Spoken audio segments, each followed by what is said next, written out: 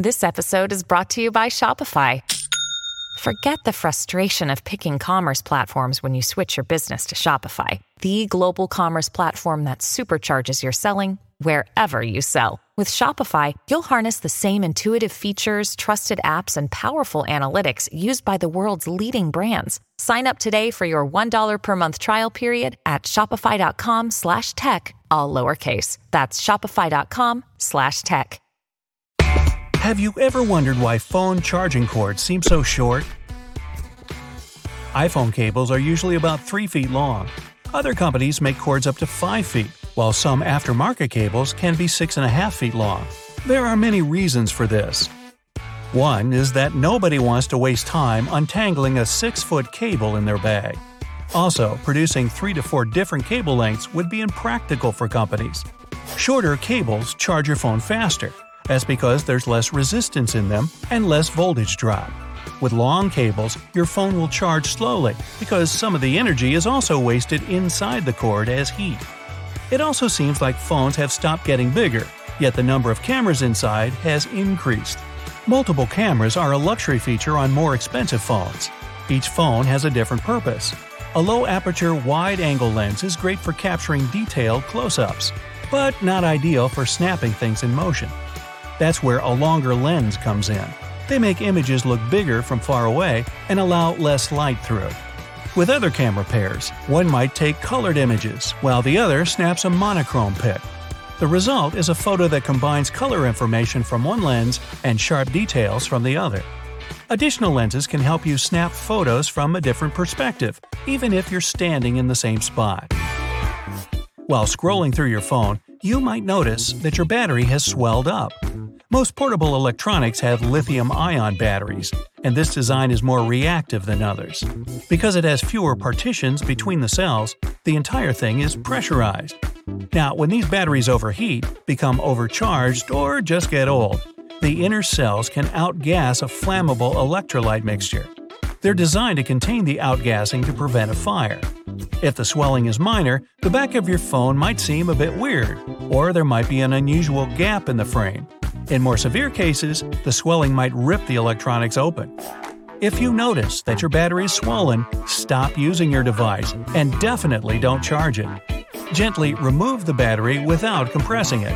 Then insulate the metal parts of the battery with some electrical tape and take it to a disposal facility. If it's inside your phone and you can't get rid of it yourself, take it to a specialist shop.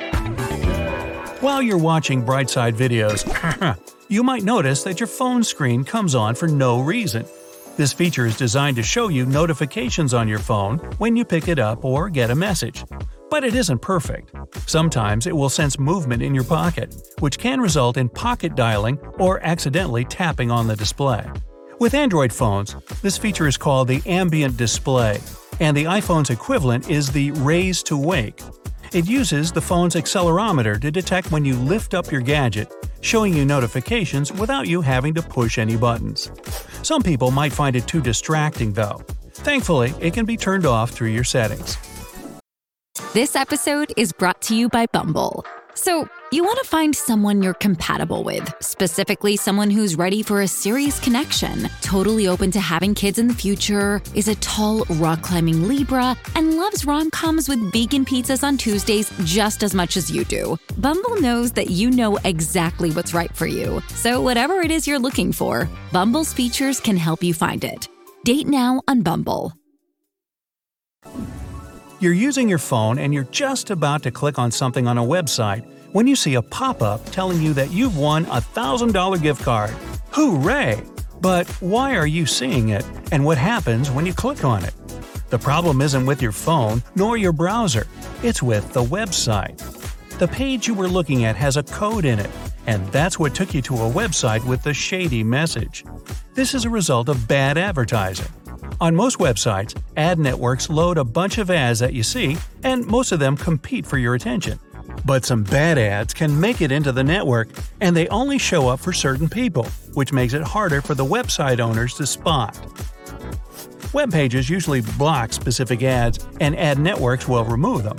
But most of the time, this will be after they're discovered. So here's what happens when you click on one of them. The The message reads, "You've just won a $1,000 gift card. Click here to redeem your prize." When you proceed, it says you must answer 3 questions. Then the questions multiply, and you end up completing a 10-minute survey. In the meantime, you get asked for your details to confirm your address, name, date of birth, and phone number. In the end, you might spend half an hour completing the task without ever getting to that gift card, and you also reveal your details to someone that will use them later on. Which reminds me, have you ever received a call from your own phone number? This can happen for 3 reasons. The most common one is that a telemarketer is spoofing the caller ID. When they call you, you see your own number because theirs is hidden. It's weird, but these calls rely on the fact that you'll be wondering who's on the line to make you pick up. Another explanation is that the caller's phone number might be blacklisted and yours isn't. It's another way to get you to pick up. This kind of caller might also use a phone number that's identical to yours, except for 1 or 2 digits. At other times, it could just be a bug. With iPhones, Siri can place a call to your phone. But in any case, it's better not to answer it. It's highly unlikely to be yourself from the future. When you install an app, one of the first things it asks for is access to your location. A report in the New York Times found that apps with access to your location collect a lot of data from you. They then use this data to make money from targeted ads. But before you go turning off your location on all your apps, here are the ones that need it: weather apps, maps, health and fitness apps, social media if you're checking into places, smart home apps, your camera to add your location data to your photos, some games, like the one where you drive to a parking lot to collect a virtual creature. Which brings me to the next point.